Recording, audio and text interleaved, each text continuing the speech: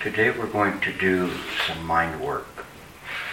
In the practice of meditation, we have to know what we're doing when we're sitting on the cushion. We have a method, we follow the method, but other than that, what are we doing? What do we want to accomplish? This is important if you're sitting there cross-legged, that you should know what you're doing on that cushion and what exactly is it that's happening when you're sitting on the cushion. If you do not know this, then it's very difficult to make progress in the practice. Oftentimes we are confused and we believe that we're practicing when we're truly just simply trying to make the self a better citizen. We do this in a way in an ignorance that does not allow us to penetrate deeply.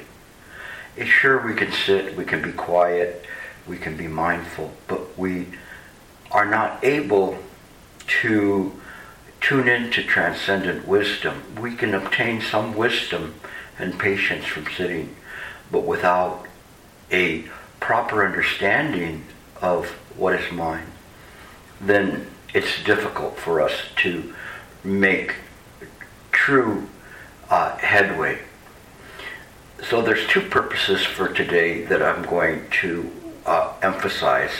One of them is the utilization of the proper method, and that's going into breaking down components of the meditation practice so that you can be mindful when you sit, and that these components are part of the practice. They're not part of the practice in the sense that one is always conscious of them, but one is aware that those components are present. And in the beginning, you actually have to remind yourself that they're present. Later on, it will become automatic. But in the beginning, it's just like riding a bike. You have to remember, I have to pedal, I have to look forward, I have to keep the handlebar straight, I have to keep my balance. All of these things are part of riding the bike. After you start riding the bike, one doesn't think in that way. They just simply start pedaling and they're off and running. But in the beginning, we have to do that.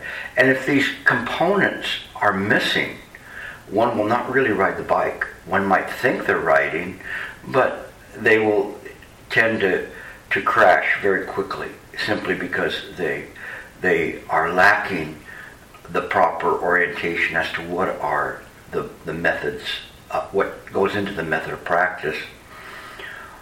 The second part is the part of investigating mind and being clear about what mind is.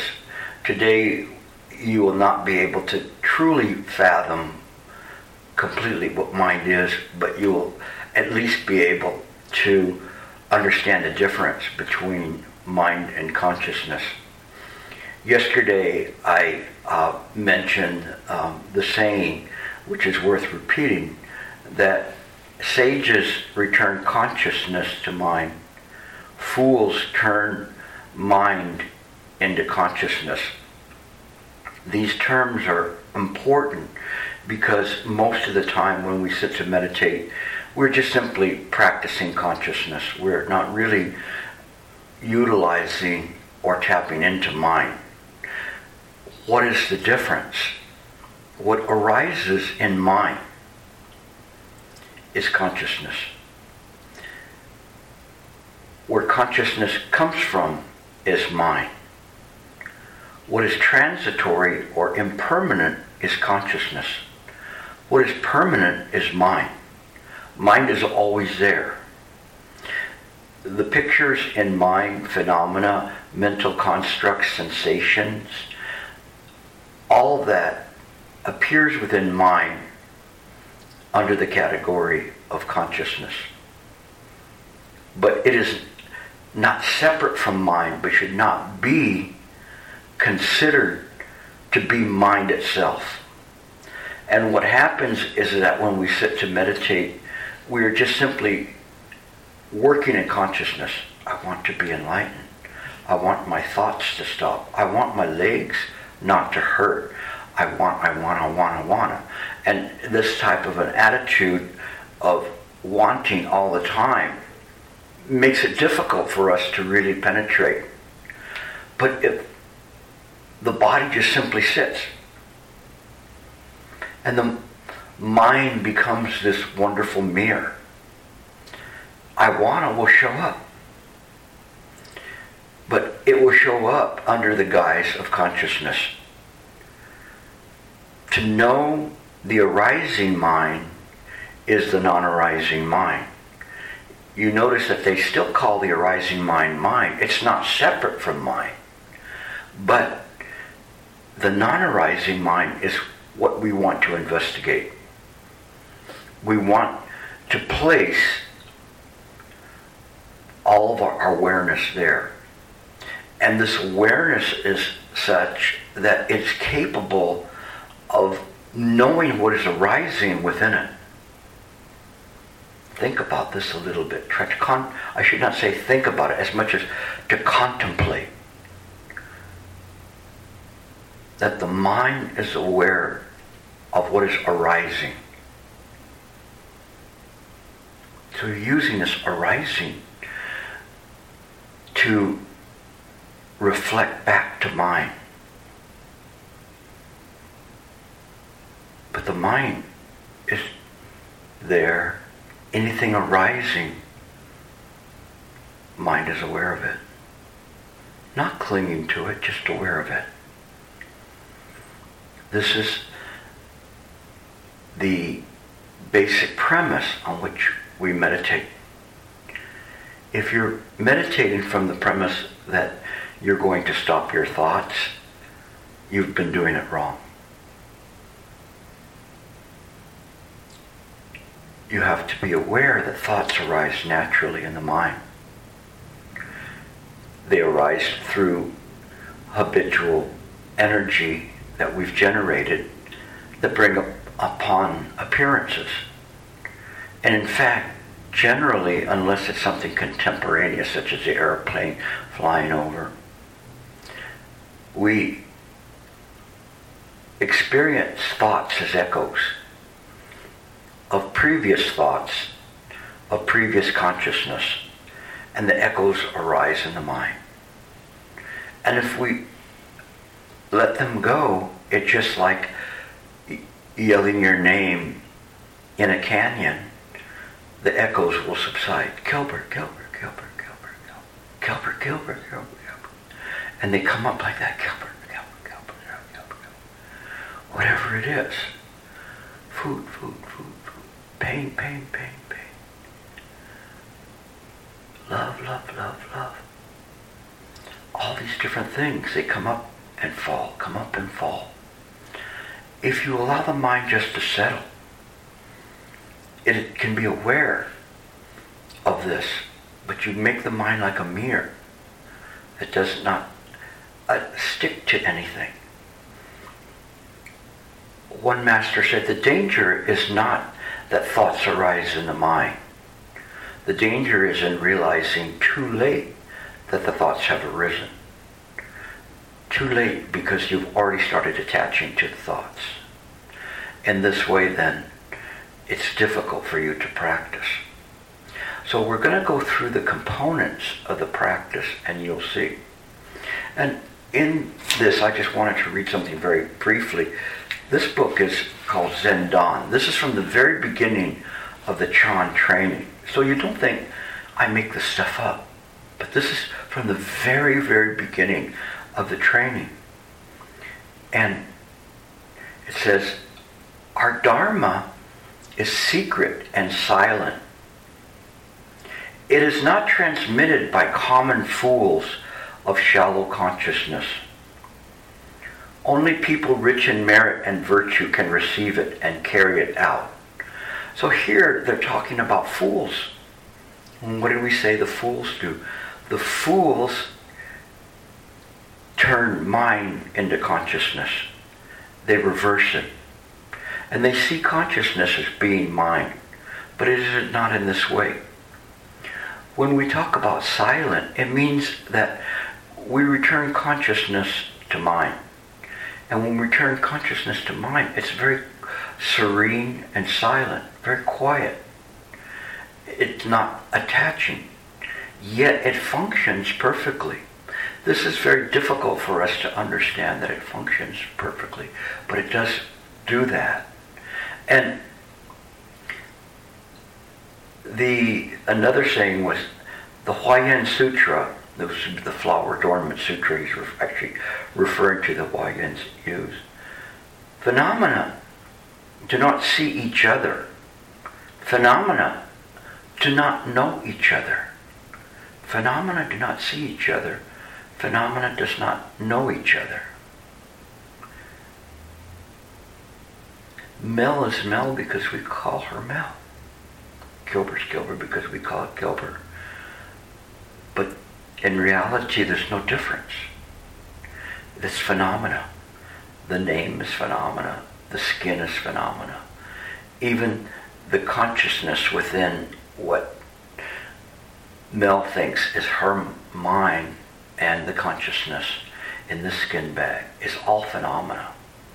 It does not know each other, but as sure as I can look into her eyes, I can see mine. And it can communicate in this way.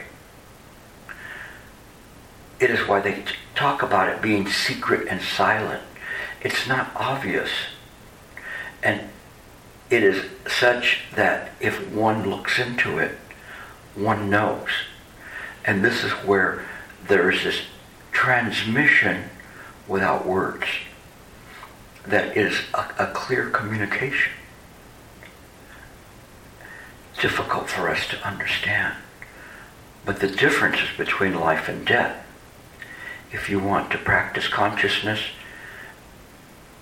you will practice consciousness, but one phenomena cannot know another. The consciousness can never attain enlightenment. Could never. Because it's transitory.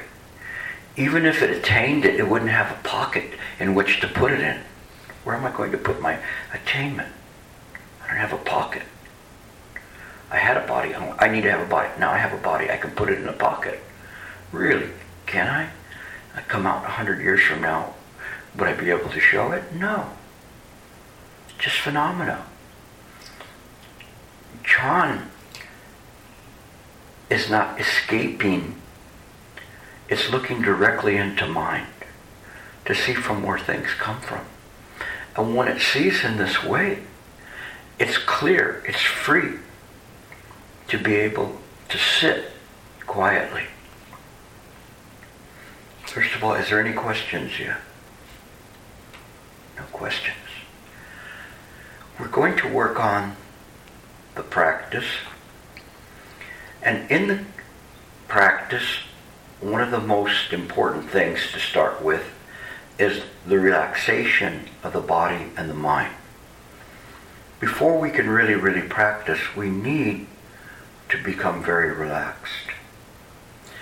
Any moment when we sit, we should have a body that we're very mindful that the muscles are supple. And so, face the wall, please, and I'll take you through some guided meditation.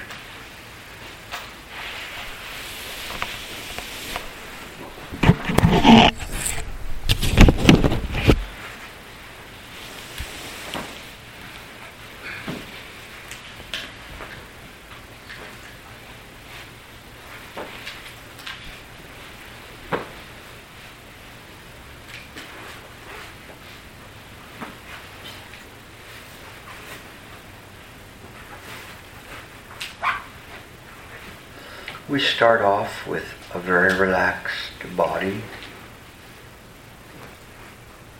And you can start with a light at the top of your head and allow it to slowly pour through like a luminescent honey. You're mindful that your forehead is not tense, Your eyes are not tense. Relax the eyes. Relax your jaw. The mouth is closed and the tongue lightly touching the forward roof of the mouth right before the teeth. Just lightly. The neck is relaxed. And you feel this luminescent honey pouring into your shoulders, relaxing it. Your arms, elbows, forearms, wrists, fingers, all relax. As it goes down the upper part of your back and relaxes all of your muscles, corrects your posture, goes into your lungs and relaxes your lungs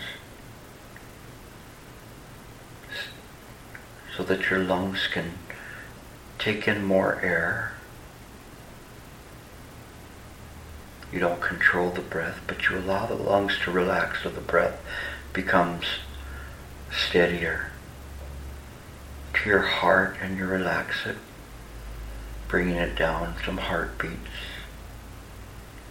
not requiring it to pump so hard, to the middle of the back.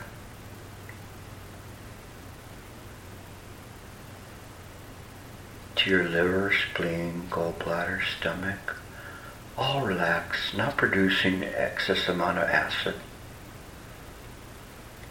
all functioning perfectly. To the lower part of your back, relaxing all of your lower muscles, your kidneys. You illuminate the kidneys with this light and relax it. To your small intestines and large intestine, relaxing them so they function perfectly.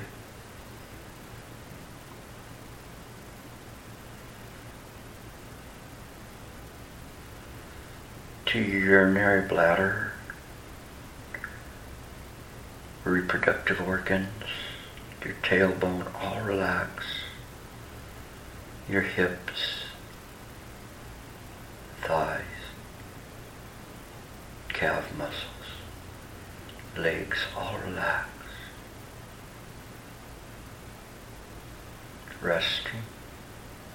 The body encased in this beautiful luminescence. And your mind is very relaxed. Just like you relax your body, relax your mind.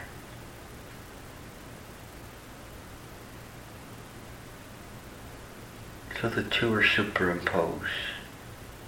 This relaxed body and a relaxed mind. Mind and body together, completely relaxed. Right now, just use relaxation as your method.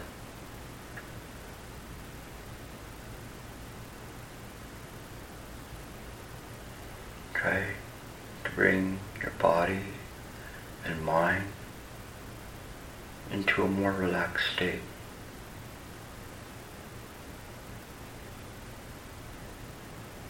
Very quiet and relaxed.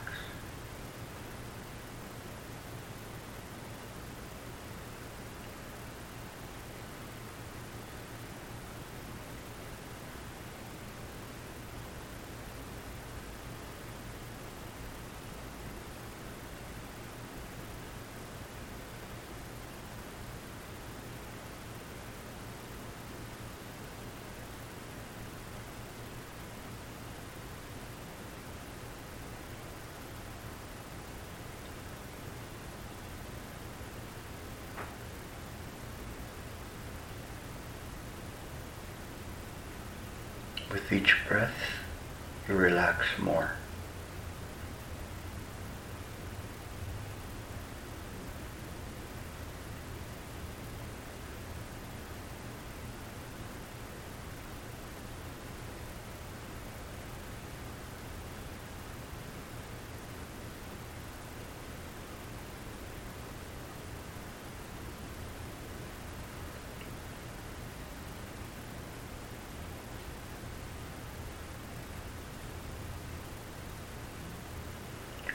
mind aware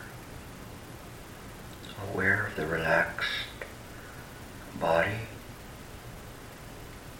and the relaxed mind. And it just holds this body in this bowl of relaxation.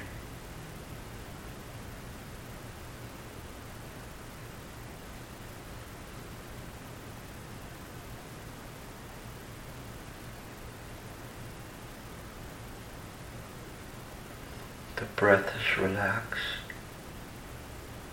and each time one exhales, tension is relieved from the body, bringing it to a more relaxed state.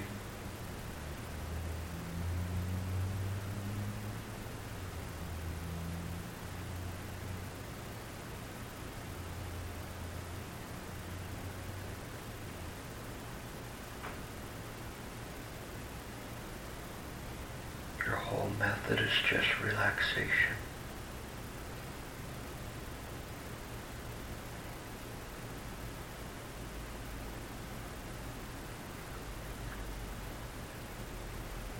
Body completely relaxed.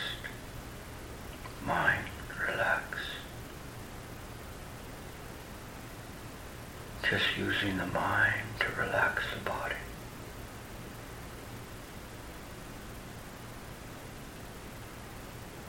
Using the mind to experience relaxation.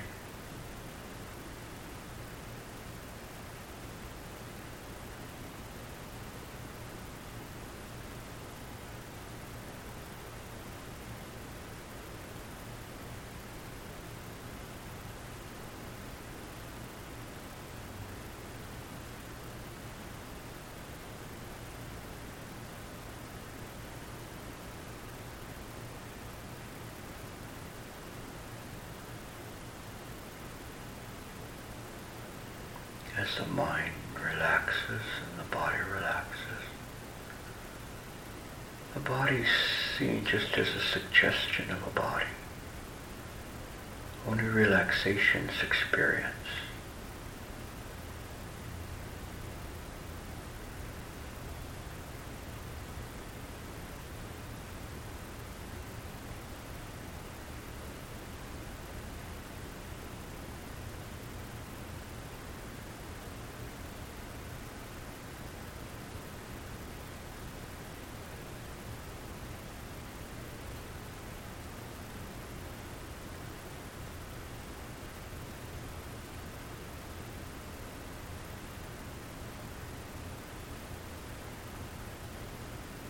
The body merges with the bowl of mind that surrounds it.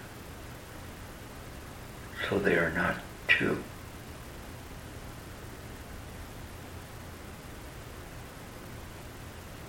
Mind passes through body.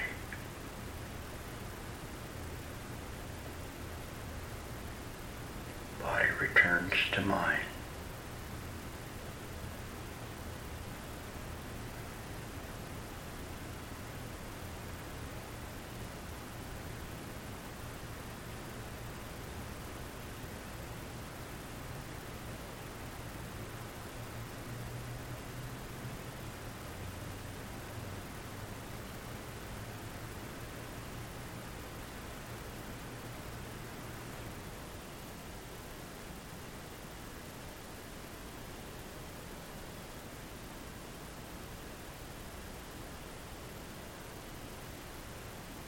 Just relax.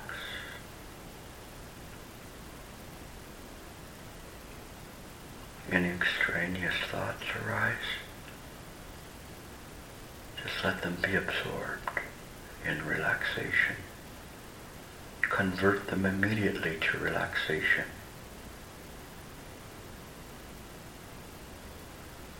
Just change them.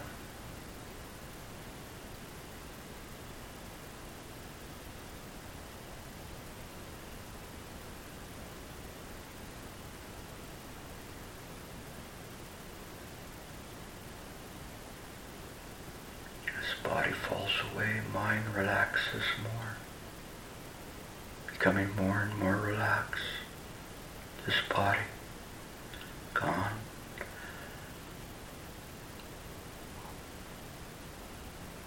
Mind at rest.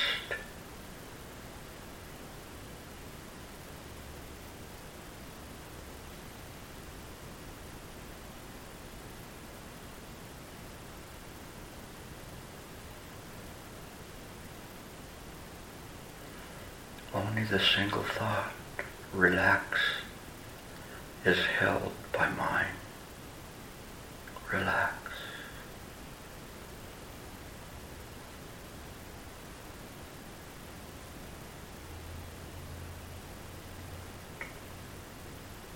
Investigate and explore new levels of relaxation.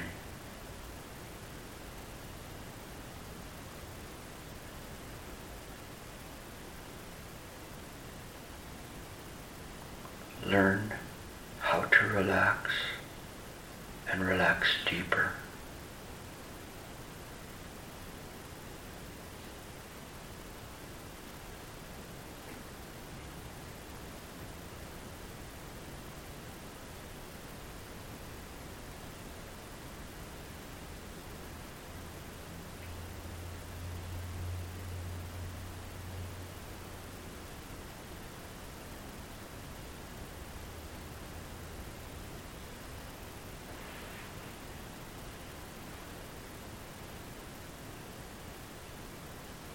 Relax.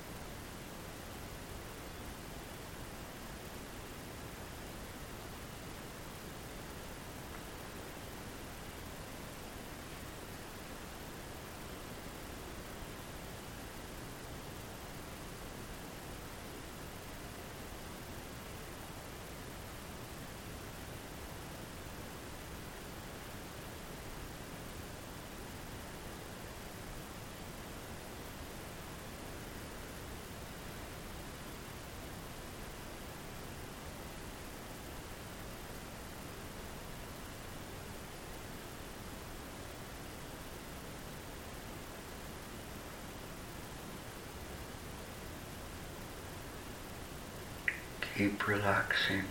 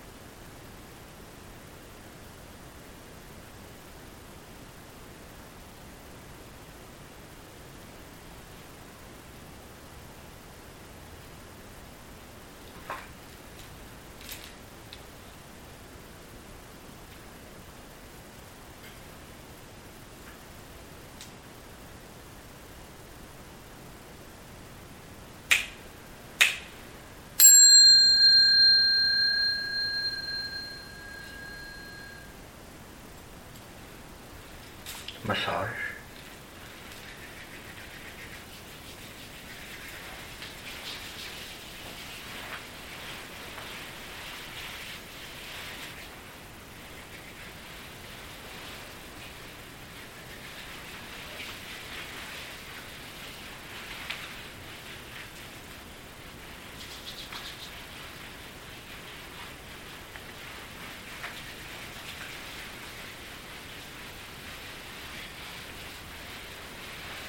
Okay, face the front again.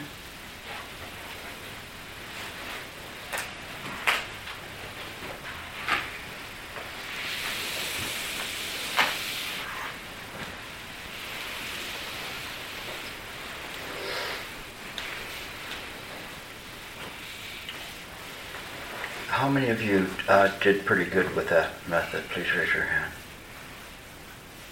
Okay. Anybody have difficulty with the method? The first thing that we do when we meditate is we have to be relaxed. Now I think you find that your relaxation is a little bit better. And when you sit to meditate, you should be ready to meditate and be relaxed right from the moment you approach the cushion. Not when you get on the cushion, but the moment you approach the cushion, you're already being relaxed. So when you're getting ready to sit, as you get ready to sit, you're bringing yourself in very relaxed. You're quiet. You're relaxing. Everything is done in a very calm way. You're maintaining this quietness. So as you sit, you're already in a relaxed state. You bring yourself more to relax. You get your body into the proper position. Your mind is relaxed. So that way it can pick up the method very quickly. When it's able to pick up the method quickly, then you have less of a chance to have a flooding in of thoughts that will take you off the method. How many of you, when you've sat to meditate right away, begin to go over the day's events? It happens right away. So you have to guard against that. You have to be ready every single time you meditate. You follow this pattern. You're relaxed. You're there. You're aware that your method is there. And you pick up your method, not the day's events. Because we sit there for 10 minutes talking, thinking, what happened today? All these things. And then it's difficult for us. We say, now it's time to meditate. Well, it's difficult because we've practiced going over the day's events. That habit energy continues on. Instead, we think of this moment as a very precious moment. Very, very precious. This is a chance. I don't have to think. I don't have to have thoughts come up or chase after things or chase things away. I simply have to relax. I'm relaxed. I have my method. And in a moment we will learn another component of that which will help you guard against going over the day's events. So these are all components of the practice so that they enable you not to get into a position where you are making bad habits right from the very beginning and perpetuating them. I want to read you a little bit more from Zen Dawn. Again, this is from the very beginning of Zen.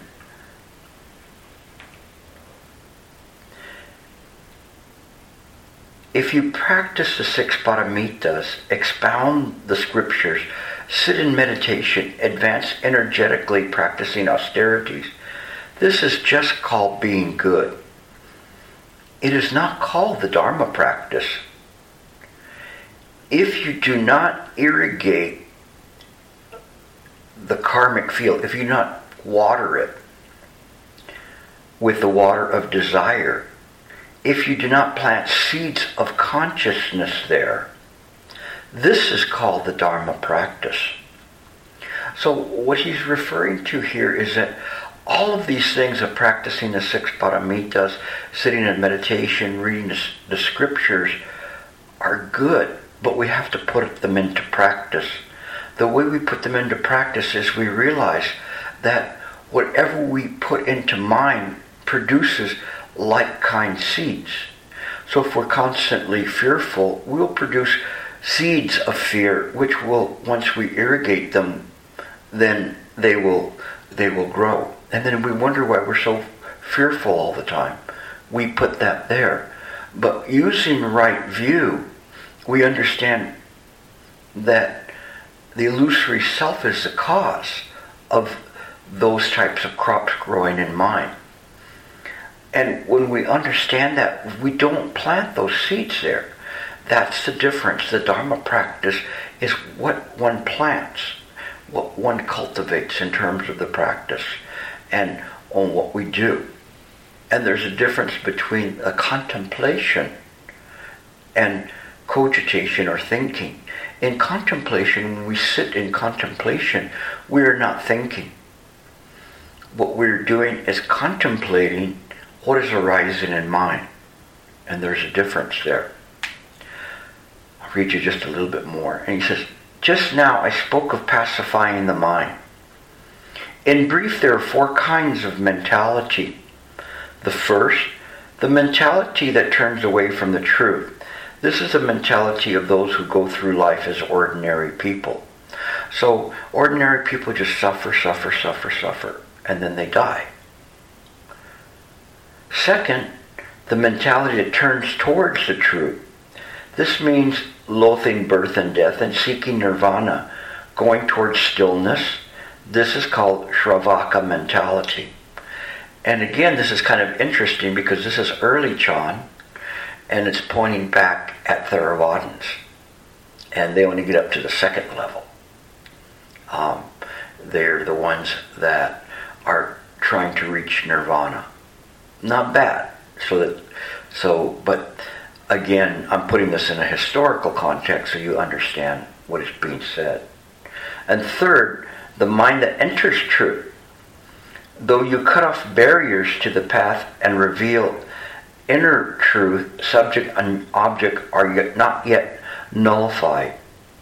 This is a bodhisattva mentality. So if you're on the bodhisattva path and you're trying to cut off obstructions, you still have the idea of subject and object, then we're not really completely enlightened, but we're heading towards that way. We have a bodhisattva path. It's very interesting because in one of the first Mahayana Prajnaparamita Sutras, the Queen Sharmala's Alliance Roar Sutra, they talked about that. And the difference between the 3rd and the 4th level is what is referred to as nascent entrenchment.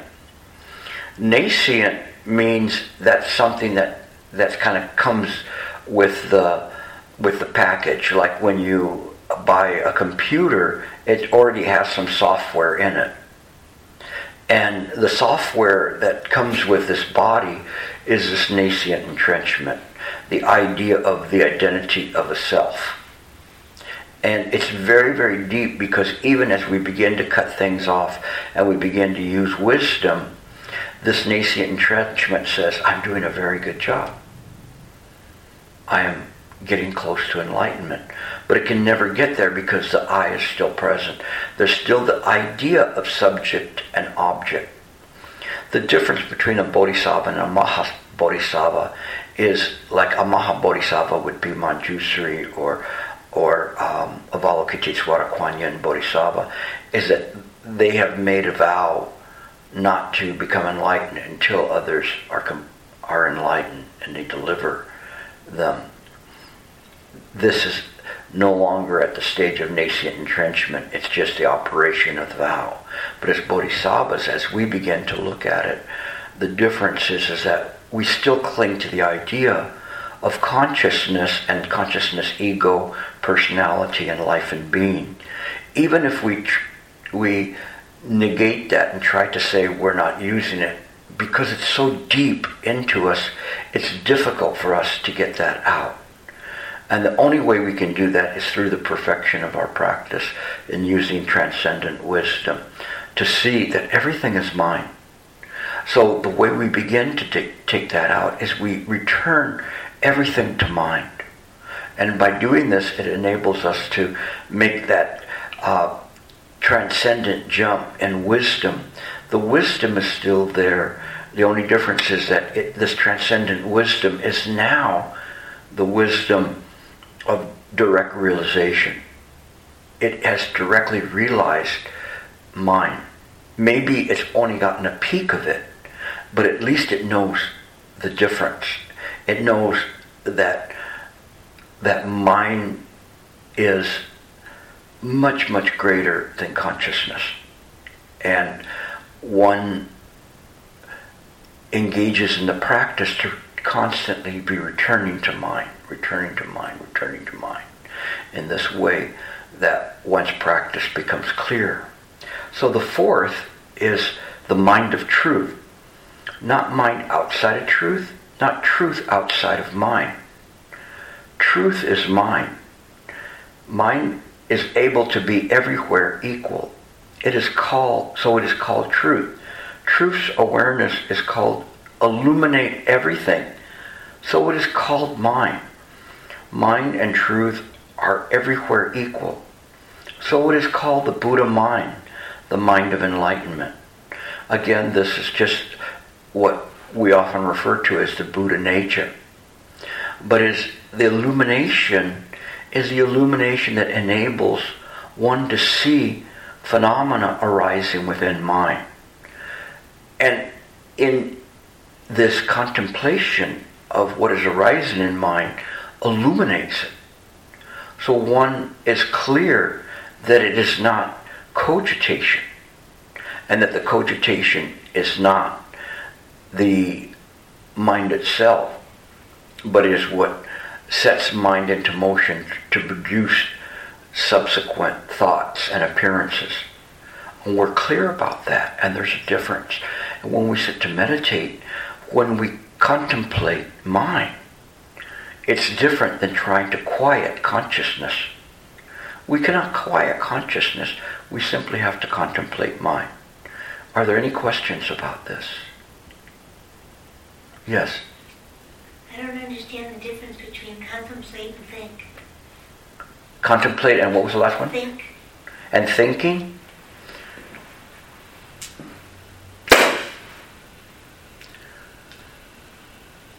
When you perceive the clap, there was sound. What came after that is thinking. That wasn't much of a clap, or that was a loud clap. I don't understand why he did that. That's all thinking.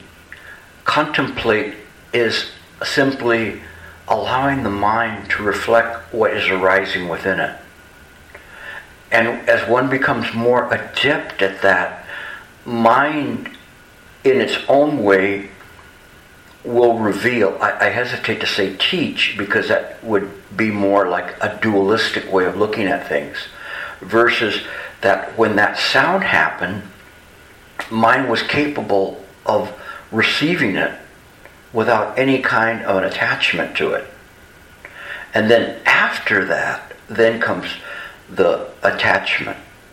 And that attachment is what we perceive to be thought. The sound itself is nothing. The danger is not perceiving that there is a consciousness stream that is appearing within mind. For instance, if one was to say, I want to go on vacation. Well, I'll go to vacation to Jamaica. I like the water there. I like this, and it's not too expensive, and I will take this, or I'll take this person, but I won't take that person, and I will take a cruise. No, I don't want to take a cruise because I'll get poisoned there, or the toilets might back up. I think I might go on and fly.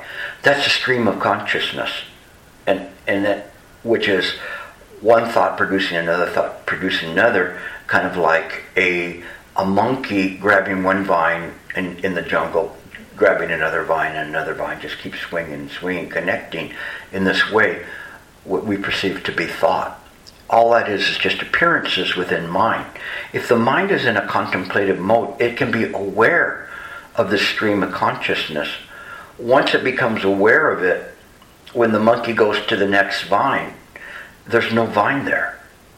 The monkey just falls straight back into mind, sinks back into mind. And this is contemplation. And then we realize there was never any monkey there to begin with. It was just a fabrication. Something that was just appearing in mind.